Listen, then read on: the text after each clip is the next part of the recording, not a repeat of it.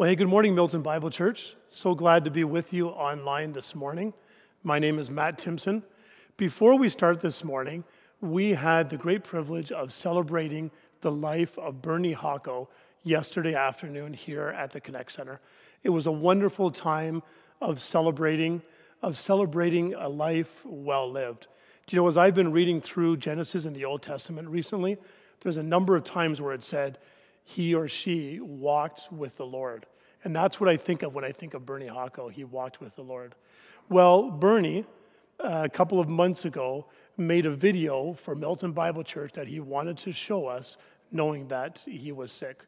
So we would love to show you that video now, and then we'll carry on with our sermon afterwards.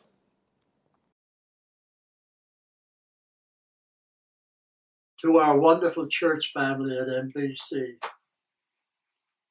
what an awesome testimony you are of the love of God on display for the whole world to see. It comes down from God through our pastors, Jim and Mary, who married us, by the way, on June 22nd, 1996, and sent us out for the Lord's work.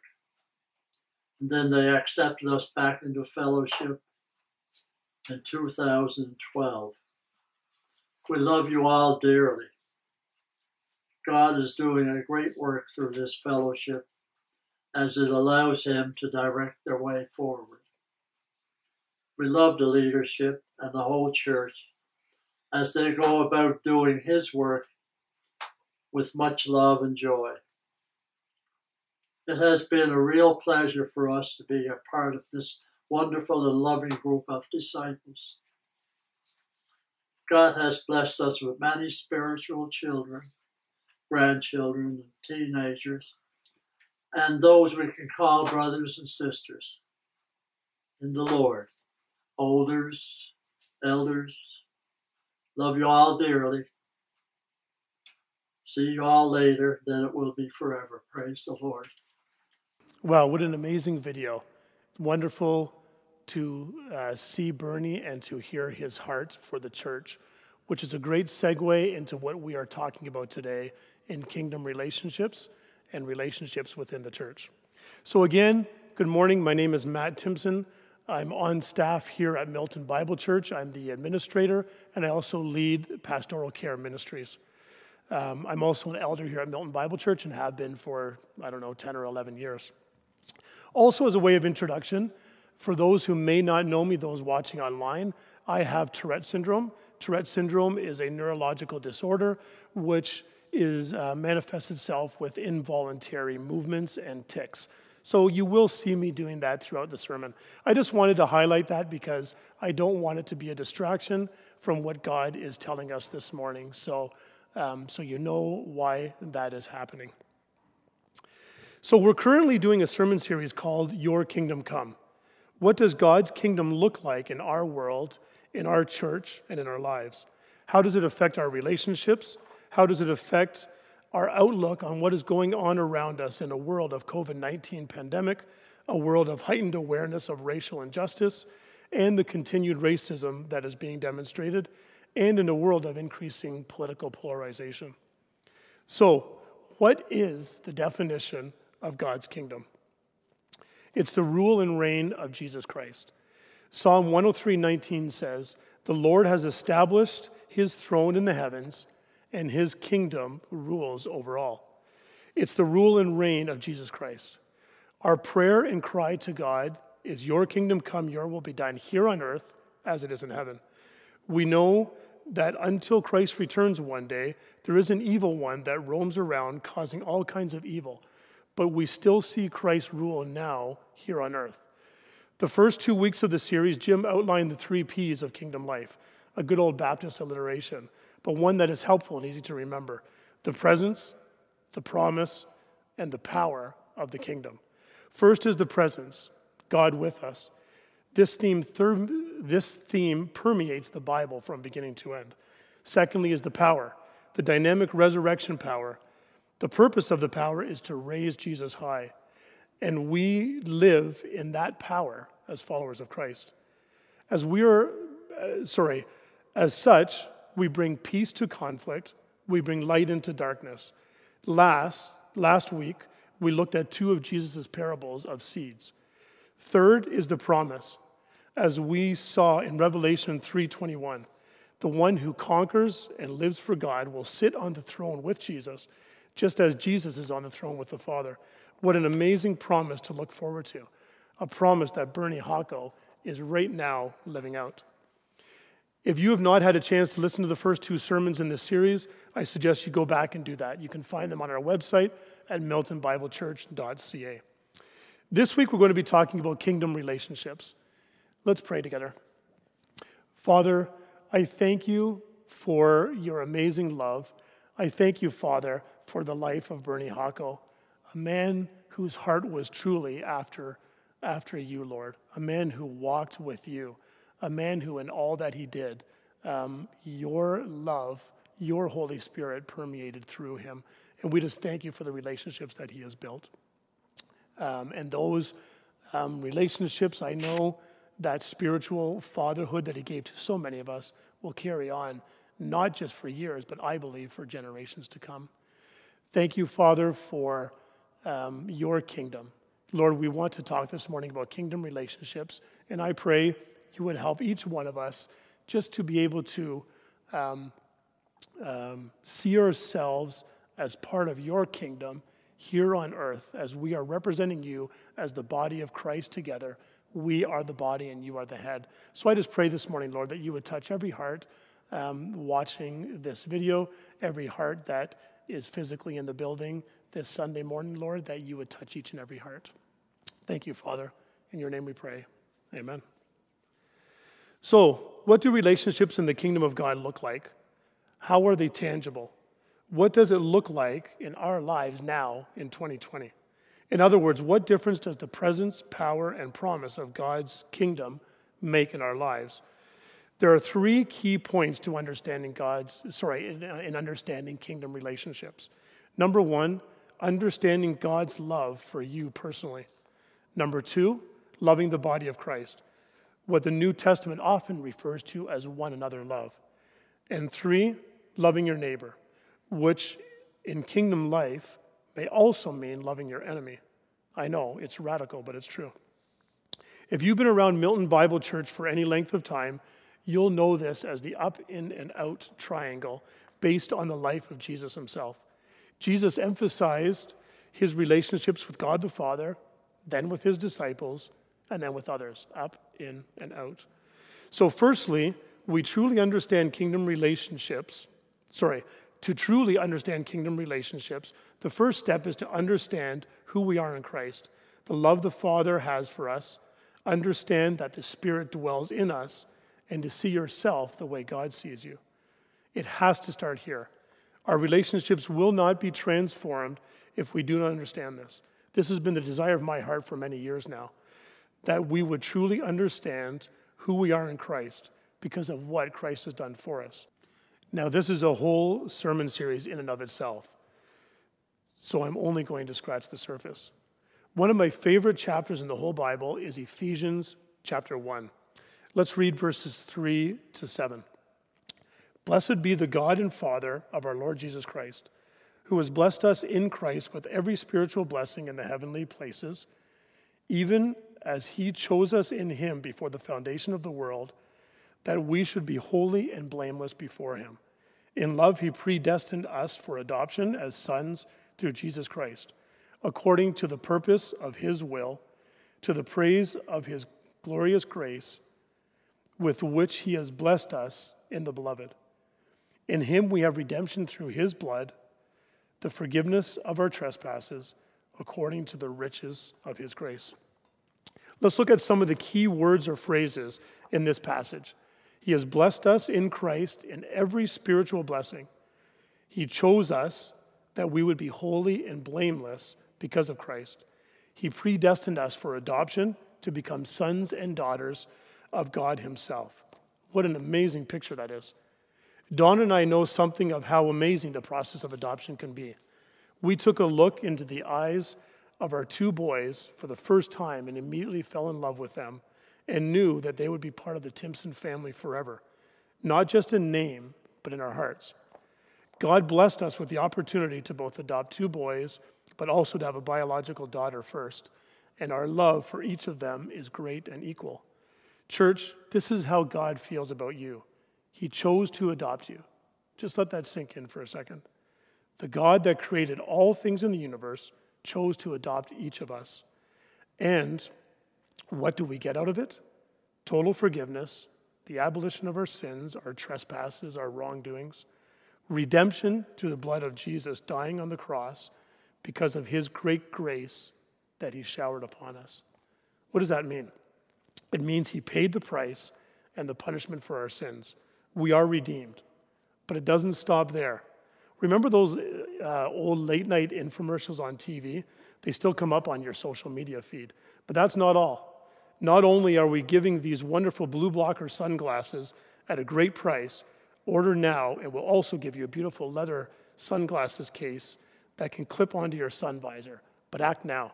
Okay, I think you have to be at least 40 to understand that blue blockers reference. Well, not only has God adopted you, there's more. Not only has he forgiven all your wrongdoings and wiped clean the slate and showered grace on you, that's just the beginning. Wait, there is more. He dwells in you. Let's read Colossians 1:24-27. Now I rejoice in my sufferings for your sake, and in my flesh I am filling up what is lacking in Christ's afflictions for the sake of his body, that is the church, of which I became a minister according to the stewardship from God that was given to me for you to make the word of God fully known. The mystery hidden for ages and generations, but now revealed to the saints. To them God chose to make known how great among the Gentiles are the riches of the glory of this mystery, which is Christ in you, the hope of glory. God chose to reveal the mystery that was hidden for ages and generations before Christ, but is now revealed to us. Do you know what it is? It's Christ in you, the hope of glory. Through the power and indwelling of the Holy Spirit, God did not just forgive us and save us from something, from an eternity apart from God, but he saved us to something. He literally dwells in us through his Holy Spirit. Does that excite you? If it does, give me an amen in the comments or hit the thumbs up or heart emoji. His kingdom comes here on earth as it is in heaven. Whether you are new to faith in Christ or have been a follower for many years, we all need to hear this again and be reminded of who we are in Christ. All kingdom relationships we have flow out of living in that understanding.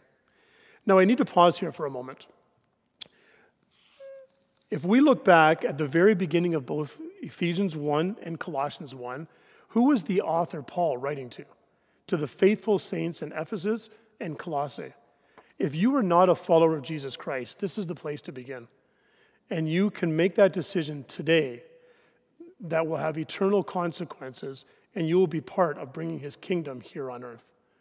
Reach out to us at miltonbiblechurch.ca or call the office on the website. We love to journey with you. This is an opportunity to start to make an eternal difference in your life.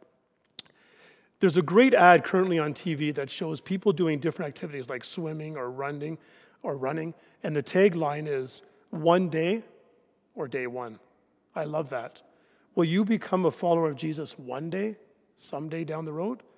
Or is this day one of your new life in Christ? So that's the top of the triangle, understanding who we are in Christ and the Father's love for us. But honestly, as exciting as that is, I actually find the second point of the triangle equally exciting. The kingdom of God comes and is shown to the world through the church. Eddie Leo was a pastor of a church and ministry in Jakarta, Indonesia, called Abba Love. It is one of the fastest growing churches in the world with over 1,500 home groups and 70 outreach organizations. He wrote a book called Community Where God Dwells, which I highly recommend. It's on Amazon, in which he says, life is not the me experience. once we catch the mystery of Christ. That mystery of Christ he is referring to is in the passage we read in Colossians 1:24-27, Christ in us. Remember, Paul is writing to the collective church in Colossae and reminding them and reminding us today that God dwells in the body of Christ together as the church. We are never meant to read passages like those in both Ephesians and Colossians as individual exhortations, but as collective ones. God works through the family of God, the church, and distributes various gifts to different people, as we see later if you read in Ephesians chapter 4, which collectively becomes the active body of Christ, which represents him here on earth. Does that make sense? Let's read what it says later in Ephesians 1 in verses 22 and 23, just down the chapter a bit. And he put all things under his feet and gave him as head over all things to the church, which is his body, the fullness of him, which fills all in all. Do you see that? He is head over the church. I think we all get that. But what we sometimes miss is that Christ in his fullness is shown to the world through the church. The head needs a body, and that is us. And for better or worse, that is what the world sees. Now, I strongly believe that the best way for the church to thrive and shine in the world is for every believer to be part of a local church family where they're under the authority of local leadership and are using their gifts and loving on the people of that local body, which will be seen by those living near the church and those people around it. Have a look at the book of Titus sometime, but that's a whole different sermon. So, we've established that God dwells in us individually and collectively, and that we are his physical bodily representation to the world. So, what does that mean for us? What do kingdom-minded relationships look like in the church that will be attractive to those outside the church? Well, what does an attractive family look like to you? And I'm not referring to physical attraction. Does it look like family members arguing over trivial matters, talking about each other behind their backs and not directly to their face, leaving the family when someone says something they don't agree with and going to join another family, or constantly listening to what other families do and say so they can compare their family to it and highlight where it is falling short? Or does an attractive family look like one that loves each other no matter what the trials and circumstances are that it's going through? One that always has each other's backs and speaks well of one another. One that solves conflicts face to face and sticks together no matter what. One that learns from other families and loves and supports other families in their uniqueness. Church family, I believe that is the church we want and are building. A church that is first of all built on love. Have a look at John 17:20-23. I do not ask for these only, but also for those who will believe in me through their word, that they may all be one, just as you, Father, are in me and I in you, that they also may be in us, so that the world may believe that you have sent me. The glory that you have given me, I have given to them, that they may be one, even as we are one. I and them and you and me, that they may become perfectly one, so that the world may know that you sent me and loved them, even as you loved me. Christ desires that each one who believes in him are unified in one, in us. He uses the word us, which is the Trinity. So as the Father is in Christ the Son, and the Son is in the Father, so can we all enter into that same one another relationship with each other. But why? We have to look at verse 23 again. Don't miss this. Jesus is asking the Father to make the believers one, perfectly one actually. Why? So that the world may know that God the Father, who sent his Son Jesus, loves us just as he loves Jesus. Let that sink in for a moment. God loves us like he loves his Son, and that love is shown to the world by us, the church, loving one another in perfect oneness. It's amazing. Unity matters and love matters. It has to underwrite all of our relationships. Let's have a look at 1 John 4:16 and then 19 to 21. 1 John verse 16 and then verses 19 to 21. So we have come to know and to believe the love that God has for us. God is love, and whoever abides in love abides in God, and God abides in him. We love because he first loved us. If anyone says, I love God, but hates his brother, he is a liar. For he who does not love his brother, whom he has seen, cannot love God, whom he has not seen. And this commandment we have from him: whoever loves God must love his brother. First thing to point out here is that God is love. God is not just a loving God, he is love itself, perfect and pure. I remember Don Smith speaking on that during one of his visits here to NBC from England, and it made an impression on me. God is by very nature love.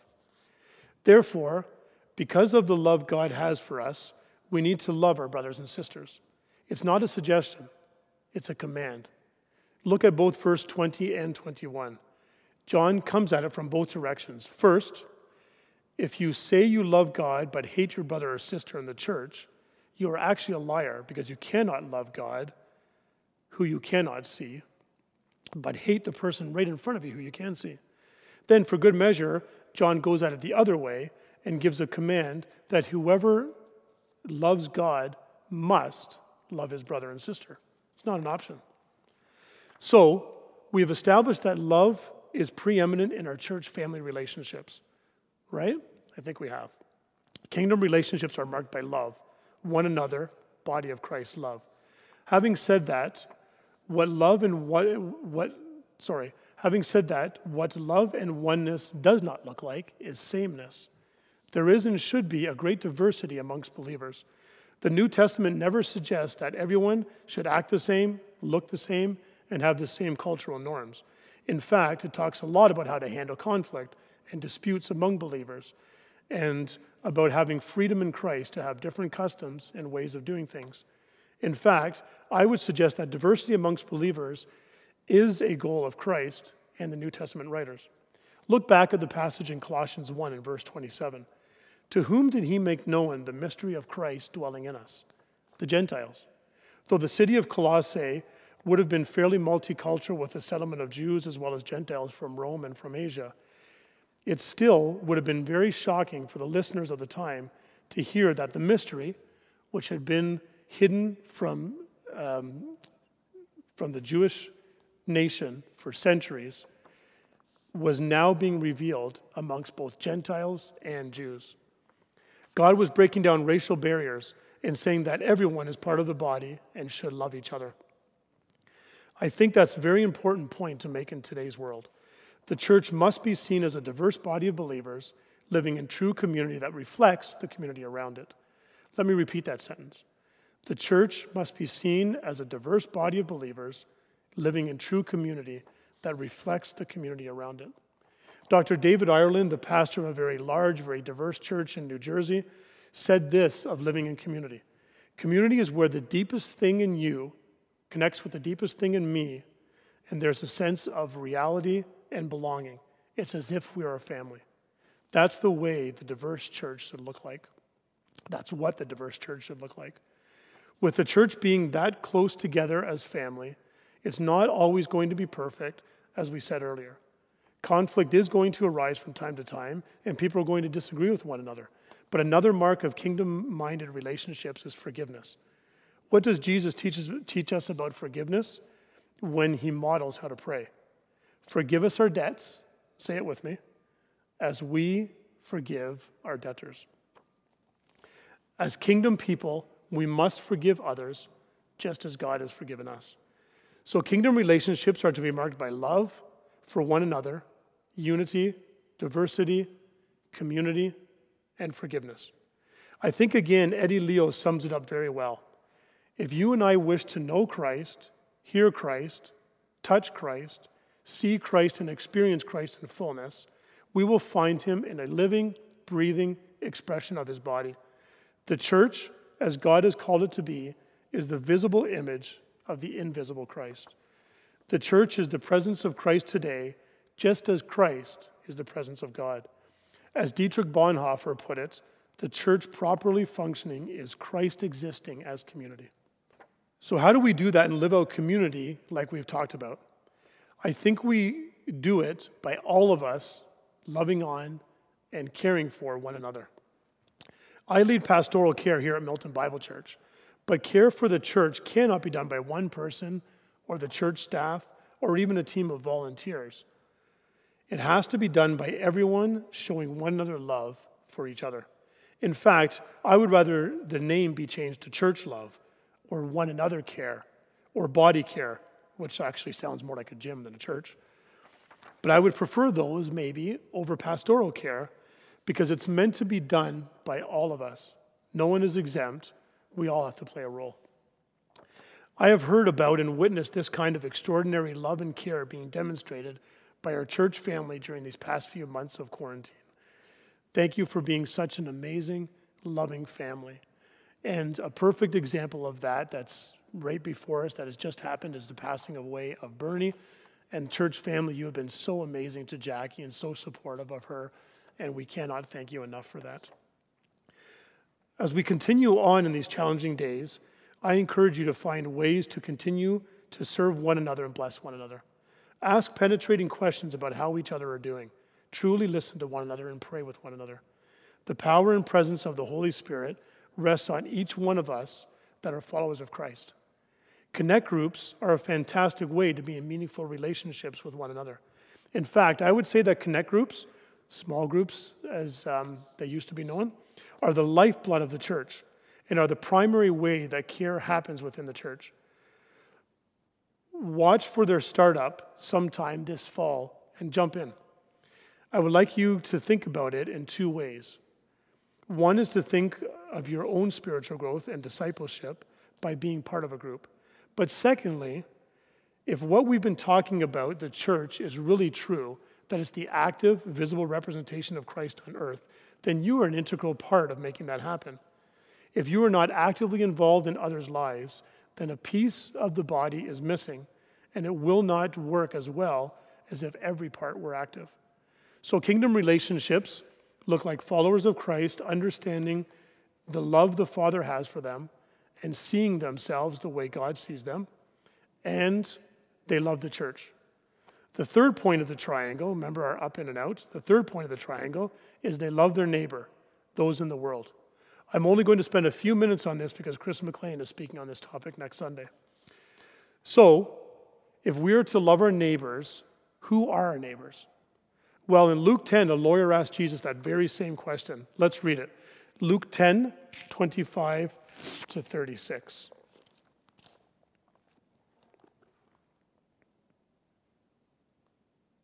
Sorry, I'm actually going to read 29 to 37. But he, desiring to justify himself, the lawyer that is, said to Jesus, "And who is my neighbor?" Jesus replied, "A man was going down from Jerusalem to Jericho, and he fell amongst robbers, who stripped him and beat him and departed, leaving him half dead. Now by chance a priest was going down that road, and when he saw him, he passed on the other side. So likewise the Levite, when he came to the place and saw him, passed on the other side. But a Samaritan, as he journeyed, came to where he was, and when he saw him, he had compassion. He went to him and bound up his wounds, pouring on oil and wine. Then he set him on his own animal and brought him to an inn and took care of him. And the next day he took out 2 denarii and gave them to the innkeeper, saying, 'Take care of him, and whatever more you spend, I will repay you when I come back.' Which of these 3 do you think proved to be a neighbor to the man who fell among the robbers?" He said, "The one who showed him mercy." And Jesus said, "You go and do likewise." The man that stopped to help the wounded guy was a Samaritan, a pretty much universally hated group of people. But unlike the priests and the Levite, both of whom were part of the majority and privileged of the society, he had compassion on this man and went over and above to help him. On any other day, if these two men had met, it's very likely that the man that was injured on the side of the road would have ignored the Samaritan or possibly even insulted him. This to me is a wonderful image of kingdom relationships. This Samaritan guy loved his neighbor, who was very likely also his enemy. So who is your neighbor? It's anyone that God puts in your pathway, anyone that God puts in front of you. Milton is still a growing community and has become a very diverse town. God loves every person in this town, and his desire would be that they would all come to him. Therefore, we also have to love all people and see them as God sees them. Pastor Jim once made a comment in a sermon that I've never forgotten, and it sticks with me. No one will ever be hated into the kingdom of God, only loved into the kingdom. Let's look at Matthew 5, 43 to 45. Matthew 5, 43 to 45. You have heard that it is said, you shall love your neighbor and hate your enemy. But I say to you, love your enemies and pray for those who persecute you, so that you may be sons of your Father who is in heaven. For he makes his sun rise on the evil and on the good, and sends rain on the just and on the unjust. God shows all people common grace and waits patiently for them. He allows the sun to rise on them and rain to fall on them. He's patient in waiting for them to come to him. So how can we do anything else? And if they do not turn to him, one day he will cast judgment on them when they stand before him. Isn't it amazing that we don't have to be the ones to do that?